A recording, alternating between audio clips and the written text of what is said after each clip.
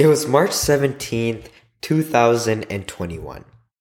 And it was a Wednesday, so the middle of the week. I woke up and did the things I do every morning. I brushed my teeth, showered, ate breakfast, and joined my online class.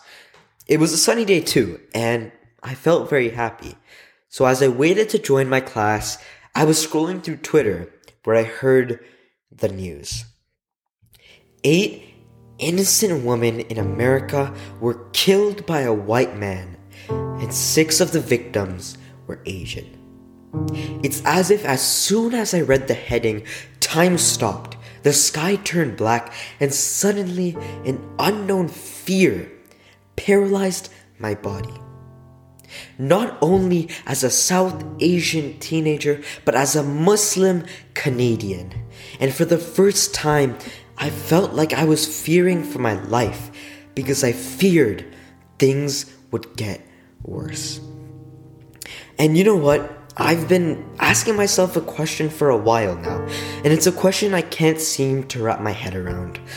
And that is, why is it that when a Hispanic man commits a heinous crime, society says that was expected because they are drug dealers, criminals, and rapists? So let's build a wall. When a Muslim commits a heinous crime, society says that was expected because they are terrorists, and so let's ban Muslims.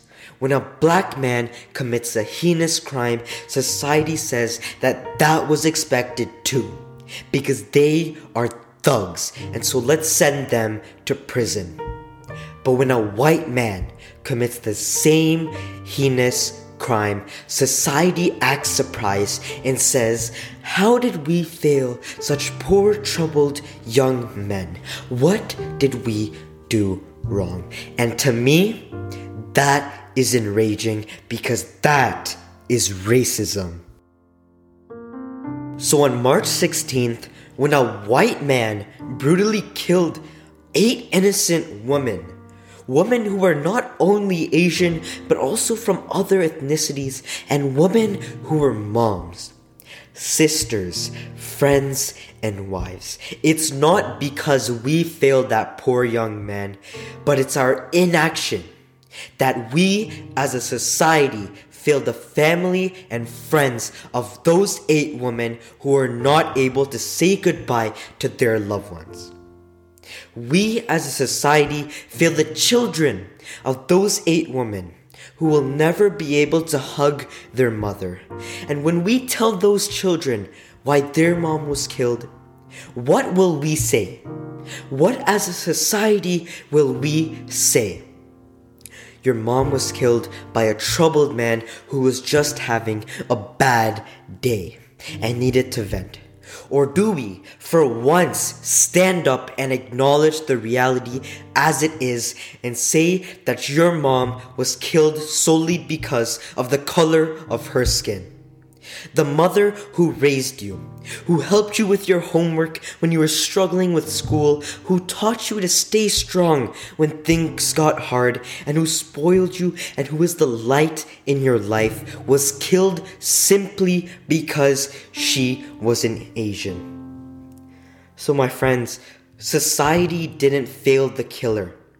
We failed the victims, and we failed their family and friends.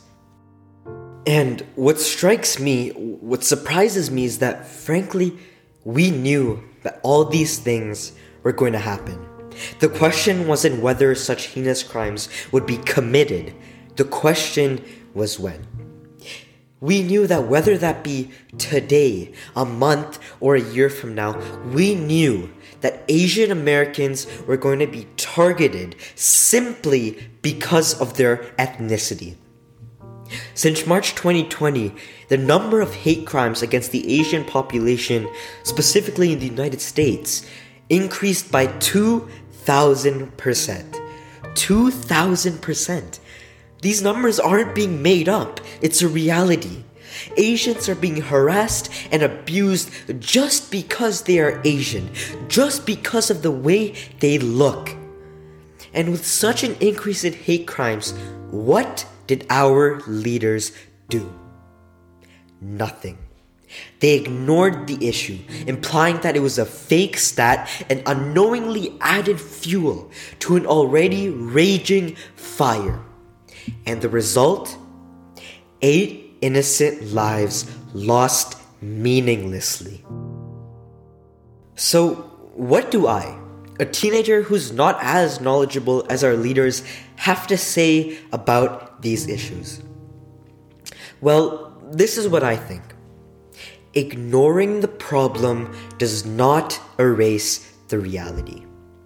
We knew that hate crimes against the Asian Americans increased by 2,000%. So why wasn't anything done? Why wasn't enough support given to members of the Asian communities while they faced this hardship? And why did 8 women need to lose their lives in order for society to wake up? And in order for our leaders to take this issue seriously?